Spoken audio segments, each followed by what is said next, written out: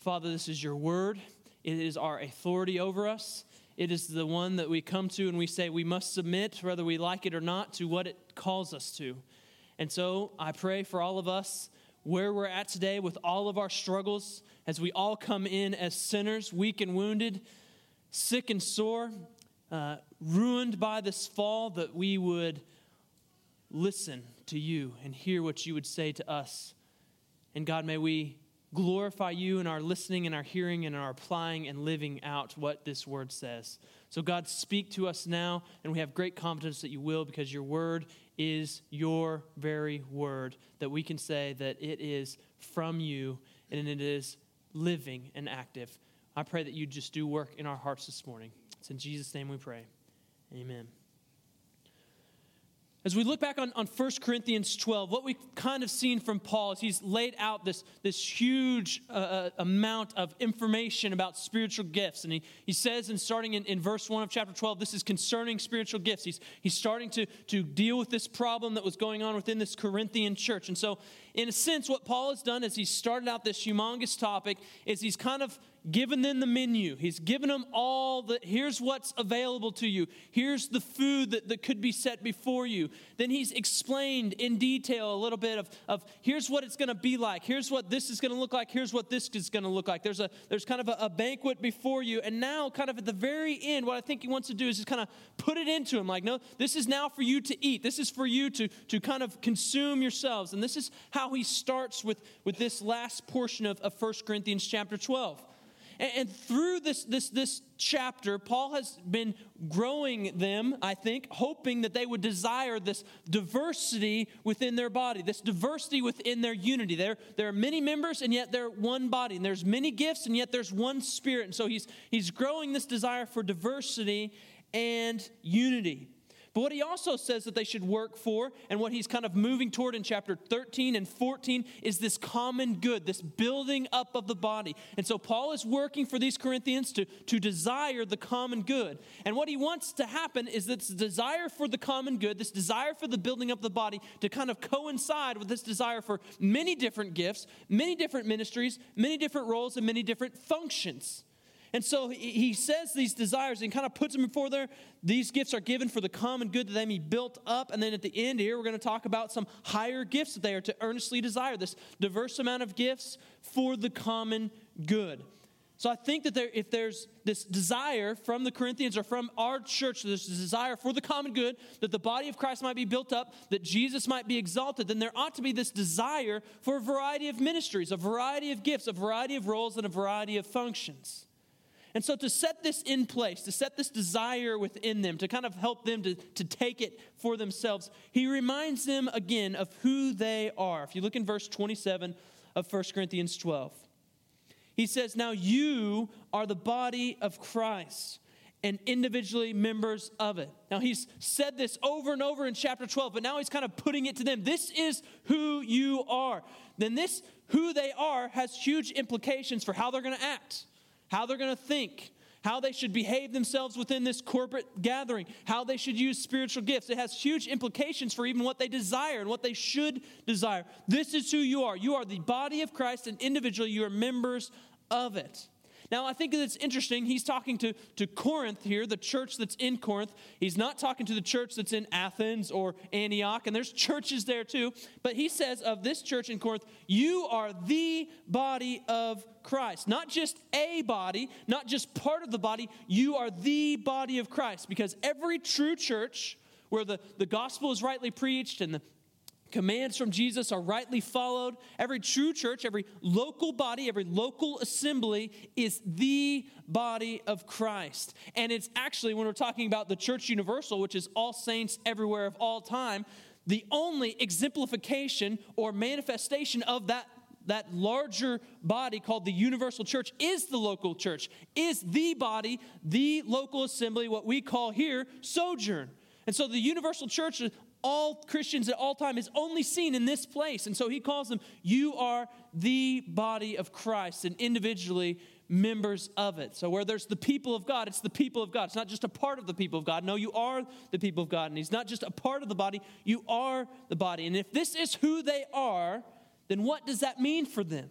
What does it mean for them when they come together? What does it mean in terms of their practicalities, in terms of their spiritual gifts and their outworkings? What does it mean for them when they join together in song? What does it mean together when they join together for teaching?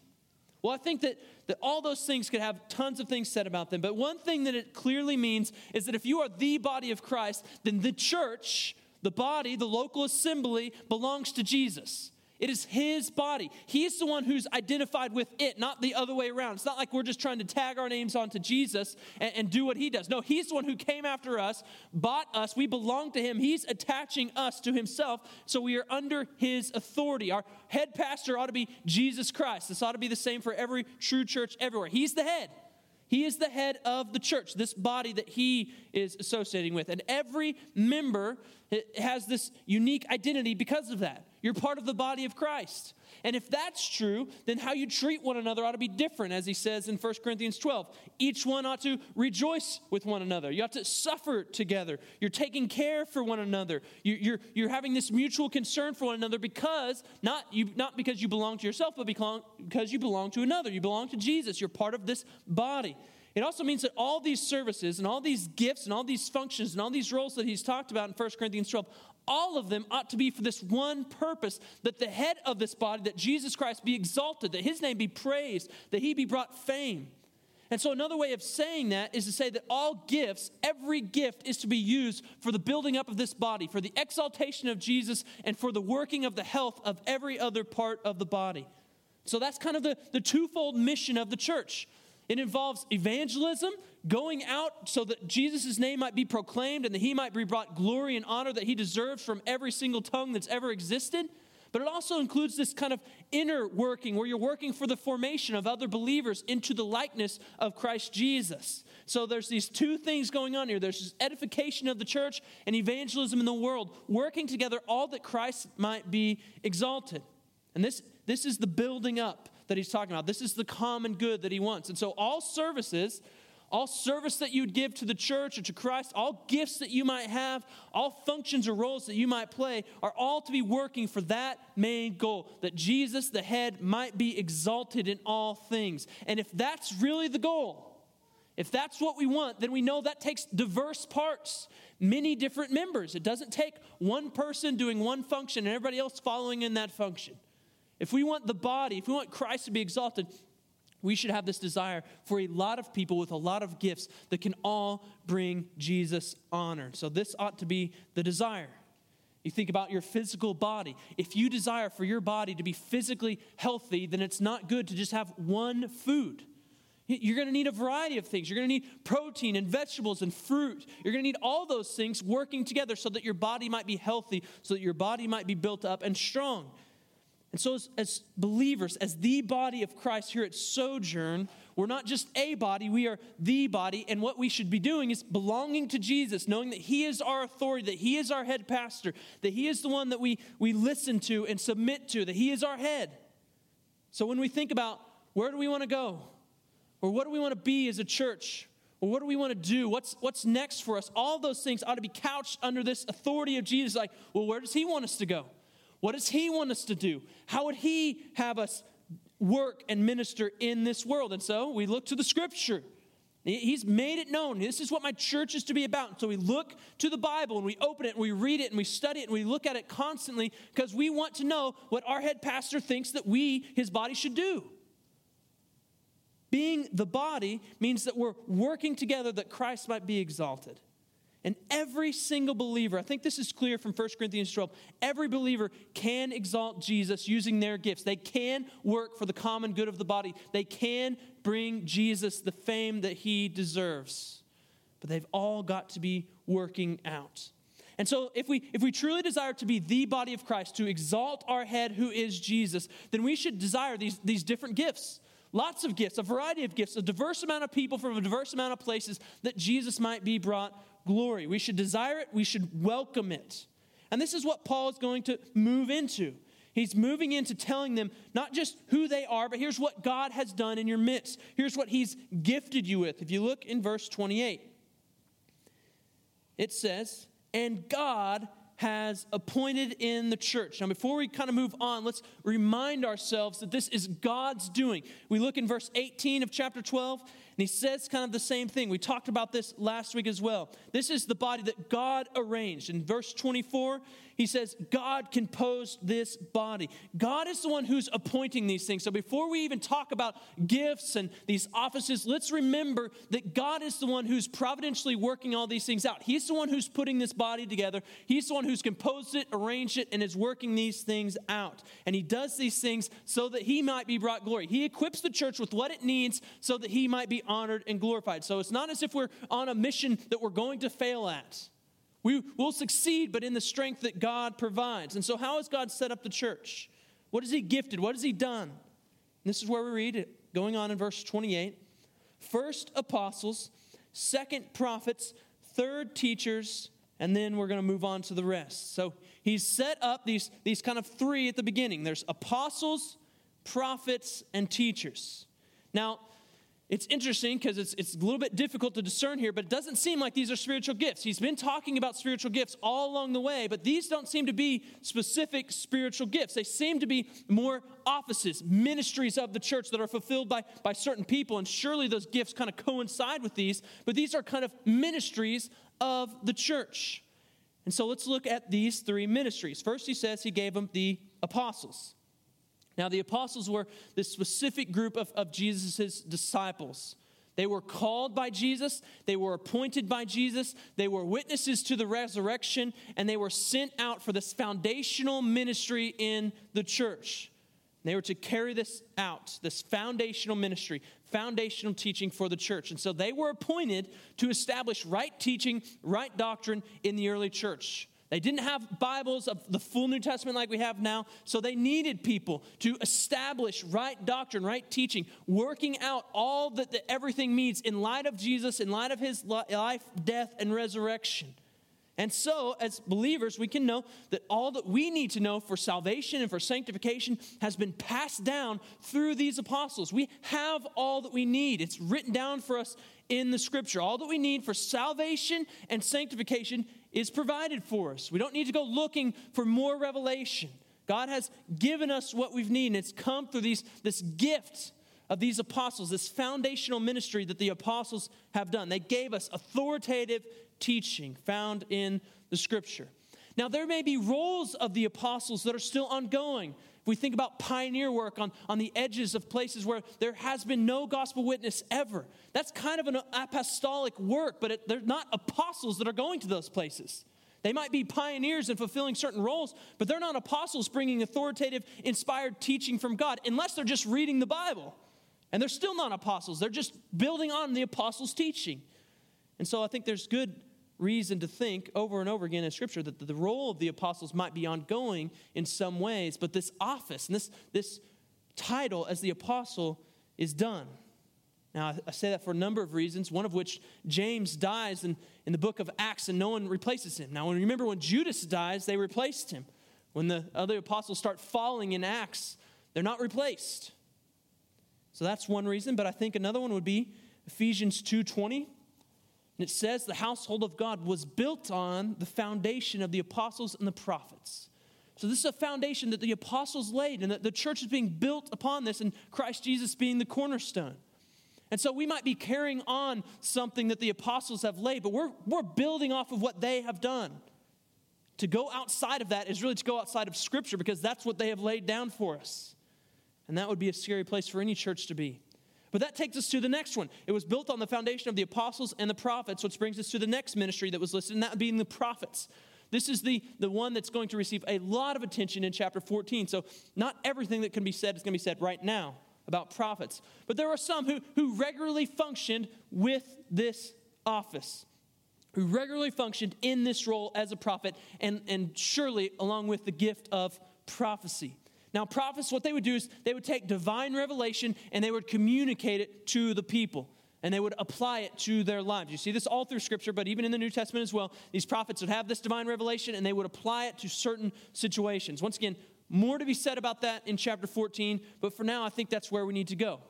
Now, remember, once again, that as God is giving these things, there's no canon of Scripture yet. There's no New Testament. There's no Old Testament bound up in everybody's hands at that time. And so you can see how a foundational role for both apostles, which were few in number, and even some more than that might have some divine revelation, would be helpful for the foundation of the church. They didn't have Bibles that they could turn to at that time.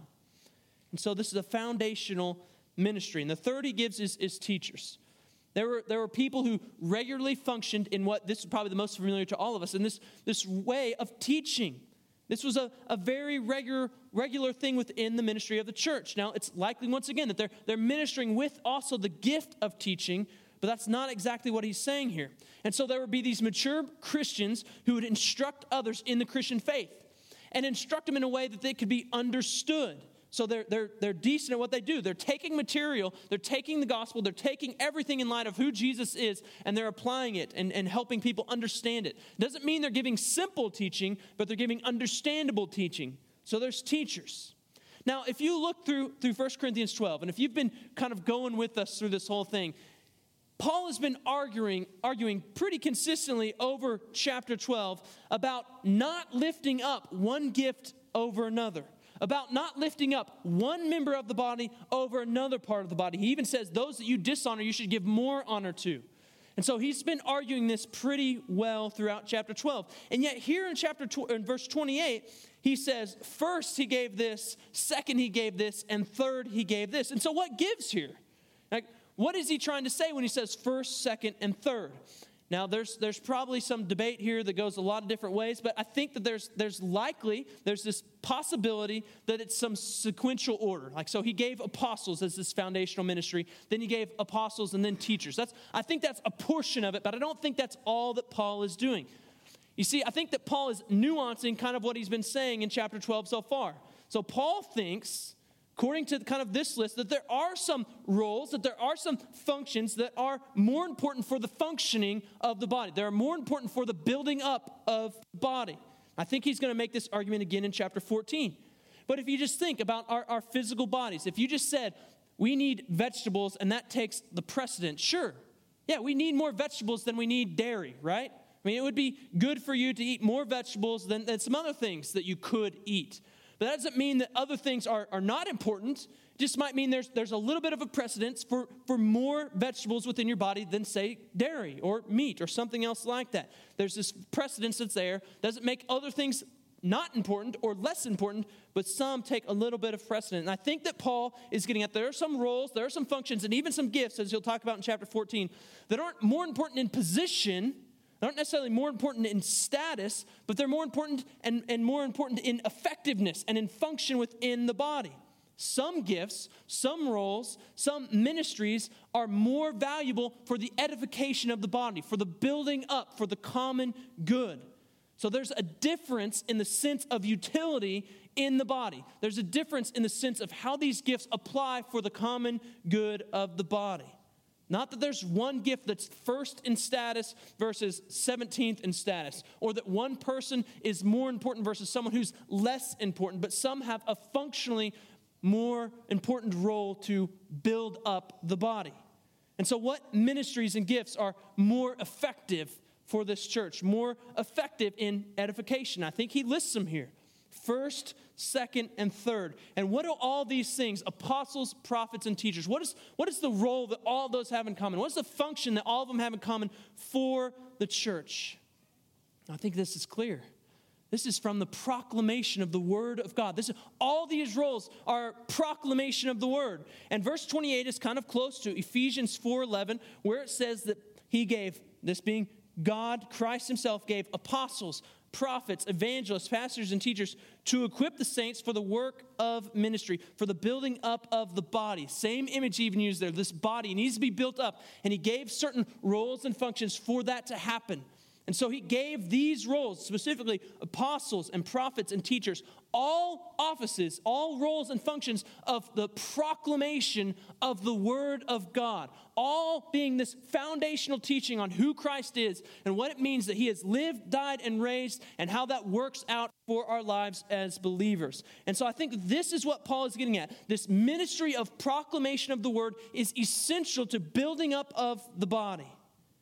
Now, if you were in a war and your country was fighting against another country and you were working out some strategies for how to take out the other nation, how to take out the enemy, there's a few different tactics that you could take that probably you should always take.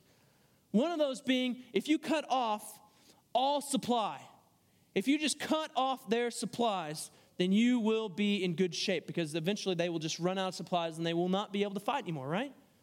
So how you could cut off their supply completely, you could bomb factories, you could keep them from manufacturing stuff, or you could cut off any sort of fuel lines. And so if they have trains or if they have a particular place where they need to get fuel over and over again, if you took that out, that would pretty well strangle the enemy and their position would be significantly weakened and eventually they would die. So you could just cut off their supply lines, kill their manufacturing or kill their fuel so they can't get it to the troops, and it's over. Right? You will win eventually if that happens. Cut off those things and you will win. Well, the word of God and this proclamation of the word is not only what forms us as the people of God, it is what makes us as the people of God, but it also fuels us as the people of God. So faith is said to come by hearing, and hearing by the word of Christ, hearing by the word of God. And this is so clear. God, in the beginning, he created all things by his word, but he also recreates things by his word as well. If you look in Acts, it's just this amazing story of God's word going crazy throughout people's lives and recreating people all over. If you see Acts 2, Peter preaches, they hear the word of God and they believe. And it says they were cut to the heart. They heard the gospel and they were cut to the heart. If you look in Acts chapter 4, they heard the word of God and believed and were sharing things in common and many were coming to the faith. If you look in Acts chapter 9, Saul is on the road to Damascus and he hears the very word of Christ and he is changed and he believes in Jesus. If you look in Acts chapter 10, Peter is speaking to some Gentiles. He explains to them the gospel and they receive the Spirit. This is the word of God recreating. This is the word of God making new creations. It's making them new. And so, look, if you look on from Acts from there, I could give you example after example of these people going with the word of God, proclaiming the gospel, and people being transformed by it. Paul in Corinth is a great example. Acts 18:5 says, this is Paul's ministry in Corinth. Paul was occupied with the word, testifying to the Jews that the Christ was Jesus. If you look in Acts chapter 18, verse 8, Crispus believed in the Lord with his entire household, and many Corinthians, hearing Paul preaching the word of God, believed. Acts chapter 18, verse 11 said, Paul stayed in Corinth a year and 6 months, and what is he doing there? He's teaching the word of God among them. This is how the Corinthian church came to be. Paul preached the word of God. They were transformed by it. This is what forms us as the people of God. We didn't just come on our own. The word of God came. We heard and believed in faith. This is what forms the people of God. All through Acts, the word of God is spreading and prevailing is what it says. The word is spreading. The word is prevailing. It's recreating. But it also forms us into the image of Christ because it doesn't just set us out there and say, you're a new creation, good luck with that and how that's all going to turn out. No, it's forming us. It's molding us into what we need to be. And so it's molding us into, the scripture says, into the image of Christ, into his likeness. So we see in 2 Timothy 3:16 that this is what the word is for. It's profitable for teaching. It's profitable for reproof and for correction and for training in righteousness, that the man of God might be built up, might be competent, equipped for every good work. And I could go on and on with the forming of the people of God by the word of God. But the way the body is equipped, the way the body is built up, it's taught, it's reproved, corrected, and trained, is not just through someone who's coming up here and coming up with their own opinion. It's through the word of God being taught rightly to the people. This is how they are formed into the image of God. So the word forms us, and it also fuels us. It's forming us, and then it's recreating us. It's forming us, and it's making the likeness of Christ. But it's also fueling us. It's giving us what we need to continue to move forward. So the word is what sustains us, is what feeds us, is what grows us, is what matures us. And so you can see, like as I'm stressing this point, that it's absolutely central to the church that the proclamation of the word go forth. It's essential to the church. If the church is going to survive, the proclamation of the word has to be central. If the church is going to be healthy, if this body is going to be healthy, not have disease running through it, the word of God must be central. It's what forms us. It's what fuels us. A clear way to get the body to stop growing is to stop feeding it. if you want the body to shrink, if you want the body to be malnourished, it's really simple. Don't feed it. Don't give it any food, and it will starve, and it will eventually die. And the Word of God is more than bread to us. We live on the words of God. We have to have the Word of God proclaimed. We have to have it proclaimed into our lives. We need this Word of God. It's not just physically that we would starve and die if we don't have food, spiritually as well. It will kill us. It will cripple a church. I was listening to John tell the story of Sojourn in the early days just a few weeks ago. And one of the things that he said was that when we were first meeting together, we didn't know exactly what was going to happen. They didn't have the idea initially to, like, these families that are together, we're going to be a church. But what they did know is that they needed the Word of God. And so that was something that they implemented right away, is that as we get together, let's get into the Word together because we need this. And so Sojourn is gone from there on out. We are not going away from the Word of God because it's essential for the health of the body. We cannot turn away from it. A sure way to cripple your health and growth as a believer is to ignore and put away the Word of God. It's to not come to the proclamation of the Word that we have on Sunday, to not listen to it being sung, to not listen to it being prayed, to not listen to it being preached and taught, to not go to a group where you could discuss and dig down deeper into those things. That's a sure way to know that you probably are not going to grow as a believer. So God, He's given us these things. He said first the apostles, second the prophets, and third teachers. The list here shows that there's a sense of priority of Scripture over experience. And I think that's pretty harsh for the Corinthians to hear. But it's so clear from Paul is that he is coming teaching the Word of God. He didn't come giving them a personal experience. He wants them to know. He wants them to be informed. So he comes and he teaches. So he prioritizes Scripture over experience, not only in his personal ministry, but this is what he's asking the church to do as well. We're prioritizing, and this will be more clear in chapter 14, Scripture, the Word of God, and the proclamation of the Word over other things. If the Word is central, what does it say to us? What do we do? Well, it reminds us of all the things that we need. It reminds us of our identity. It reminds us that we are disciples. It reminds us that we are continuing to learn. You know, to be a believer in Jesus is to be what we call a disciple, to walk like Jesus walked. And to do that, we have to learn, what did Jesus do? What does he want us to do? We learn from him, and this is always attached to the Word of God. And so we need to be people who are constantly learning, knowing that we're never attaining where we should be with Christ. We're not there yet. We need more. We need more proclamation of the Word. We need to hear it. We need to live it in community so that we can grow into Christ-likeness. And so we always need to be attached to a body, whether it's here or somewhere else, where the Word of God is central, where the proclamation of this Word is something that is essential to that body and can never be done away with. And we need to pursue it personally. Think about these believers at this time. They needed people to come to them and tell them the Word of God because they didn't have a Bible in their home. They couldn't just go to the Scripture and say, what did Jesus say about divorce? What did Jesus say about loving your neighbor? It wasn't written down for every single person at that time. Here we all have Bibles sitting on our shelves collecting dust. You know, we need this Word. So we need to shake off the dust and start living it, start reading it, start studying it, and putting ourselves in a place where we can do the same thing. It's essential to our lives. But God hasn't just done this. He hasn't just given these apostles and prophets and teachers. And likely when you read through this passage, you're looking at those next few that he's talking about and say, what's he going to say about that? So Paul's list continues. Verse 28, he says, then gifts, then miracles, then gifts of healing, helping, administration, and various kinds of tongue. Paul drops the order. He doesn't say first, second, third anymore, fourth, fifth, sixth, seventh, on. No, he starts saying then. So he's making this clear separation. And it's as if these next ones that he's listing are no particular order. They're just thrown out there. Then this, and then that. So he's dropping the order and he's just listing a variety of gifts. And I think no particular order.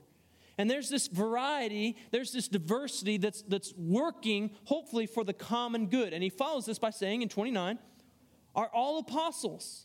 Are all prophets? Are all teachers? Do all work miracles? Do all possess gifts of healing? Do all speak with tongues? Do all interpret? And so the implied answer to all these things is no. And that's a good thing. No, all don't have gifts of healing. No, all don't have miracles. That seems like the life for us, right? If everybody had healing and everybody had miracles, that's what would be good for the body. And Paul says, no, all don't have that. And I think that that's a really good thing. What he's answering in these questions, what he's answering is not may all do these things. Not may all have these gifts of healing, or may all speak in tongues, or may all do these other things, but he's saying do all. And the answer is a clear no. All do not do this. But if there's the desire for the common good and the building up of the body, then there ought to be this desire along with it to have this variety, to have all these things working so that Christ might be built up, so that we might have maturity, so that we might have the exaltation of Jesus within this body. See, the Corinthians, they had a problem. And it's going to get more evident in chapter 14, but one of their problems is they're holding one gift up as the standard. They're holding one gift up as the thing that makes you spiritual, as the thing that makes you mature, as the thing that really displays the Spirit. And Paul's saying, no, all don't have that one thing. That's not the only thing that is a manifestation and a display of God's power and working in Spirit. Paul points out, not everyone fills the same role, not everyone has the same gift, not everyone has the same ministry. And so there should be no expectation that that would happen. No expectation that everyone has the same gift. No expectation that everyone has the exact same role. No expectation that everyone's working the exact same ministry. And so once again, although you'd probably want more from me at this moment, we're pushing that to chapter 14. And we're just saying that Paul is pointing out that there's goodness in this diversity. That there's a lot of gifts. Not everyone has the same one. But the church as a whole, these gifts are given for the common good. This is what they should desire. And so we're left with, what do we do with this? We have these offices, this list, and I'm telling you, I'm not really telling you exactly what all these gifts are doing or how they're working yet. I'm kind of pushing it off. So what do we do with this? What are we to apply here? What do we need to do with this list that Paul gives and how he ends chapter 12? He's told them who they are. You're the body of Christ. He's told them what God has given them, what God has done. He's given you apostles and prophets and teachers and a lot of gifts. So what are we to do with this? And I think he gives us a huge answer in verse 31. He says to them, but earnestly desire the higher gifts. Earnestly desire the higher gifts. Now, that I've mentioned there's been a problem in Corinth. They've listed one gift as kind of the gift. This is the one that shows what's spiritual. This is the one that shows what's mature. They had a problem, we'll see this more clearly once again in chapter 14, of stressing the importance of a lower gift. Of pushing for a gift that doesn't functionally work more for the edification of the body of Christ. Their problem was, and I think this is clear, is tongues. That they had this problem of listing tongues, of thinking tongues as the premier gift. That this is what the people of God do. This is a display of the Spirit. This is how we'll carry out our mission. This is how we'll build people up. It's with tongues. And so you'll notice in chapter 12, Paul always puts it at the bottom. Now, he doesn't have a list in every single one where it's ordered. I don't think he's doing that, but it's clear that he's de-emphasizing that one. I don't think he's saying this is last of all importance, but he is kind of de-emphasizing it to them. He always puts it last in chapter 12. It's the last one listed in both lists that he gives. And so he does have some things. He does have some gifts that he considers higher gifts in terms of how they edify and how they encourage the body. Doesn't that seem to kind of work against what he's been saying so far? Doesn't he say hey, every gift is needed? No, I don't think it's working against it. He's just saying there's more that can be done functionally for the edification of the body with certain gifts. And so this is the gifts that they are to desire because they're better for the common good. These are the gifts that they're to go after so that they can build up the body because that's their desire. That's what he wants for them. Desire this common good of the body. Desire that the body might be built up. And in coinciding with that ought to be this desire for the gift that will help you do that the best. However I can build up the common good, that's what I want to do. And that means this gift or this gift, that's what I want. And this is not where the Corinthians are. They want one gift because they think it displays something or makes them in certain status. Paul's saying no. So are there higher and lower gifts? Well, I think in certain ways, yes, we can say there are higher and lower gifts. And so he says, earnestly desire the higher gifts. And he'll say more about this in chapter 14 as well. But I also think that there's an important piece to this earnestly desiring the higher gifts that he gives us in verse 31. If you look in the end, and I think this is essential to understanding this earnestly desiring the higher gifts. He says, and I will show you still a more excellent way. Now, I'm going to stop there, but I think you know what's coming in 1 Corinthians 13. It's the famous love chapter. I think Paul is giving them a great hint of the way that he's getting ready to show them at the end. And so even as he talks about these higher gifts and these lists of offices, all that he's doing, he stops himself. And he kind of interrupts the topic. Have you noticed that? If you've read chapters 12 through 14, it almost seems like there's this interruption in the middle of it for this chapter 13, for this love chapter. He's interrupting the topic of this variety of gifts, of all that's going on. And it's not a real interruption. It really works together well. But he wants to make clear to them that desiring the higher gifts ought to come with a certain framework. That desiring these higher gifts ought to come with a certain attitude, ought to come with a certain way. And there's certain ways these gifts are to function. And there's certain ways that we can exercise our desires for higher gifts. And that way is this more excellent way that Paul is getting ready to speak of, and that's the way of love. The way of love. I love what one commentator said when he said that no gift is worth anything, however, if its use is not motivated by love.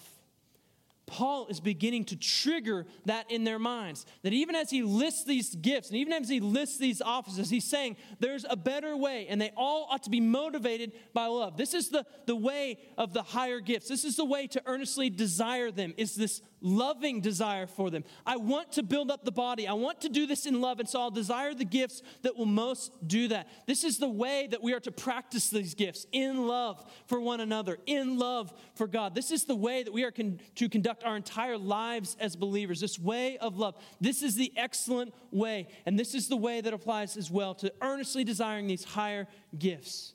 And so before explaining more about what these higher gifts are, as he will in chapter 14, he wants to make sure that we have this essential framework in place before that. And so in pursuit of loving one another, he wants them to desire these higher gifts. In pursuit of their love for God, in pursuit of their love for building up the body, he wants them to earnestly desire the higher gifts. Healing, helping, administration, tongues, all of those things are ways that we can love one another. But we should simply seek to do it out of love. All that we've been given, the Spirit gives, we should do out of love. And so we take whatever gift we have, whatever role we have, whatever position we're placed in, and we work it out in love toward God and toward others. And so what we do is we take our gift and we exercise it faithfully. We take any of the gifts we have and we exercise it the best that we know how, to the fullness of our ability, all for the common good, because we love. Because we love God, because we love His people, because we want this building up of the body, because we want this body to be matured in Christ Jesus. I think Peter says something similar in 1 Peter chapter 4. In verse 10, he says this, "And as each one has received a gift, use it to serve one another as good stewards of God's varied grace. Whoever speaks is one who speaks oracles of God. Whoever serves is one who serves by the strength their God supplies, in order that in everything," this is the goal, "God may be glorified through Jesus Christ. To Him belong glory and dominion forever and ever. Amen." Whatever you have, you're using it and spending it all that Christ might be honored, that the body might be built up because you love one another. If we truly are seeking the common good, if we truly want the building up of the body of Jesus Christ, then we're going to desire anything that will help us do that. Anything that will help us love. Anything that will help us exalt Jesus. Anything that will help us build other people up. If I can have anything that will help me accomplish that, that's what I want. If I earnestly desire these higher gifts because I love one another, that's what we're going after. Spending everything that the body might be built up. I think in the book of Mark, Jesus is watching the people come to the temple and put their offerings in the box. And he sees some people that bring a significant sum of money and put them in there. But he also sees a widow. She comes before this offering and she brings 2 small copper coins and she puts them both in there. Now it's interesting that what Jesus says after that is that she gave more than anybody else. Well, in what way? Clearly, she didn't have more financially. Probably even 2 small copper coins. I can't even physically say you had more money than anybody else. In what sense did this widow lady give more than anyone else there? Jesus says that she gave of all that she had to live on. Others, they gave out of their abundance, but she gave all that she had to live on. And I think that that's a picture of how we should be offering ourselves, how we should be offering our gifts. Whether we have this abundance of talent and gifting, or whether we just have just this tiny amount within us, we offer whatever we have up to the Lord that he might use it wherever and however he chooses. We offer all of ourselves that he might be glorified. We desire so much the common good, that Christ would be exalted, that the body would be built up, that we lay ourselves on this altar and give ourselves as this living sacrifice. We steward our gifts and our talents and our abilities and our resources and all that we are. We steward it well that God might be glorified. This is how we should use gifts. That is the more excellent way. Following the way of love means no matter your gift, no matter your role, no matter your function, no matter your ministry, you're offering it all up that the body might be built up. This is what Paul is getting them to desire. And so do we really desire the common good? I mean, think about it. When we started talking about spiritual gifts, is this your context here? That what I'm desiring when we're studying these gifts is I desire to whatever it is, I want to know more so that I can build up the body. Or do you desire something for you?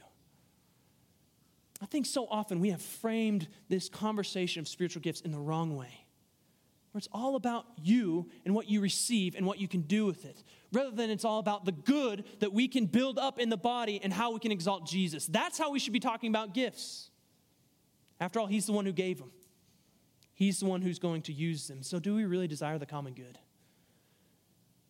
Do we really desire to love God and build others up in love? And if that's true, if we really do want those things, then we should welcome this variety of gifts with this variety of people. And even, I think, this variety of expressions of Christianity all over the globe.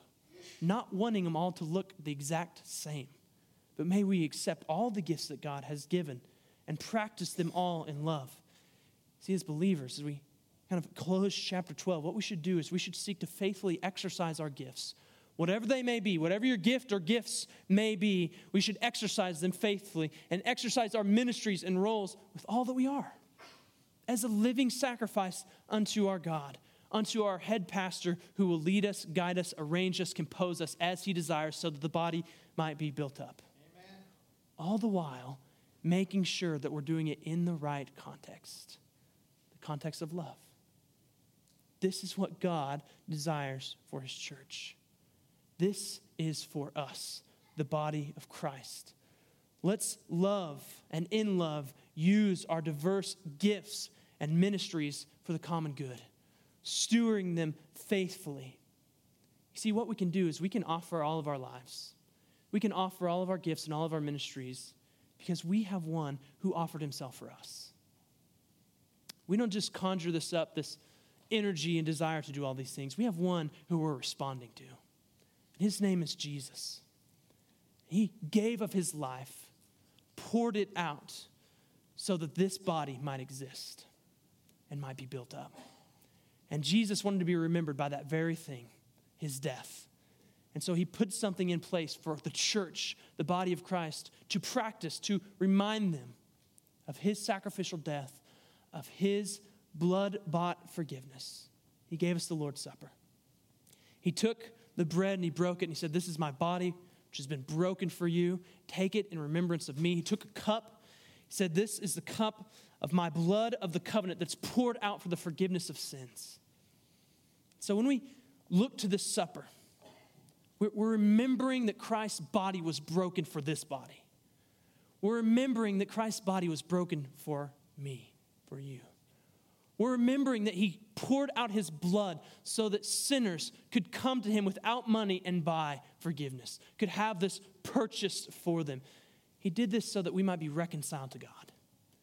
And so all who have placed their faith in Christ, we call you to this table, boldly to come to this table because of what Jesus has done for you. But if you are not a believer, if you haven't fully trusted in Jesus, some of these things I'm talking about in your life aren't adding up and don't make sense. We say, don't take this meal, please. It's okay and fine with us if you just stay in your seat. But we want you to take Jesus. And he offers this out to you, this forgiveness of your sins that you can't get around any other way. And so we ask and pray that you would take Christ. And if you don't know what that means or how that looks, but please come talk to us. We'd love to. But if you're a believer, this meal is for you. And so I've put this prayer up here. I'm going to give us a moment to just silently work through some prayers in our own lives, to kind of take in the Word of God and what God is doing in our hearts. And I've put this prayer for us. If you don't know what to pray at this moment, if you don't know what to think, I'd encourage you, kind of read through this prayer, meditate on some of these words, and we're going to say this together in just a minute. So I'd encourage you to pray before we come to the table. I encourage you, if you're a believer, if you're going to come and take this meal with us, to say this with me. If you're not a believer, like, we don't want you to pray this prayer along with us. This is for believers as we come and take this meal. But if you're a believer, let's say this prayer together as we come. We do not presume to come to this your table, merciful Lord, trusting in our own righteousness, but in your manifold and great mercies. We are not worthy so much as to gather up the crumbs under your table, but you are the same Lord whose property is always to have mercy. I encourage you to come and take as the Lord offers out to you his very mercy.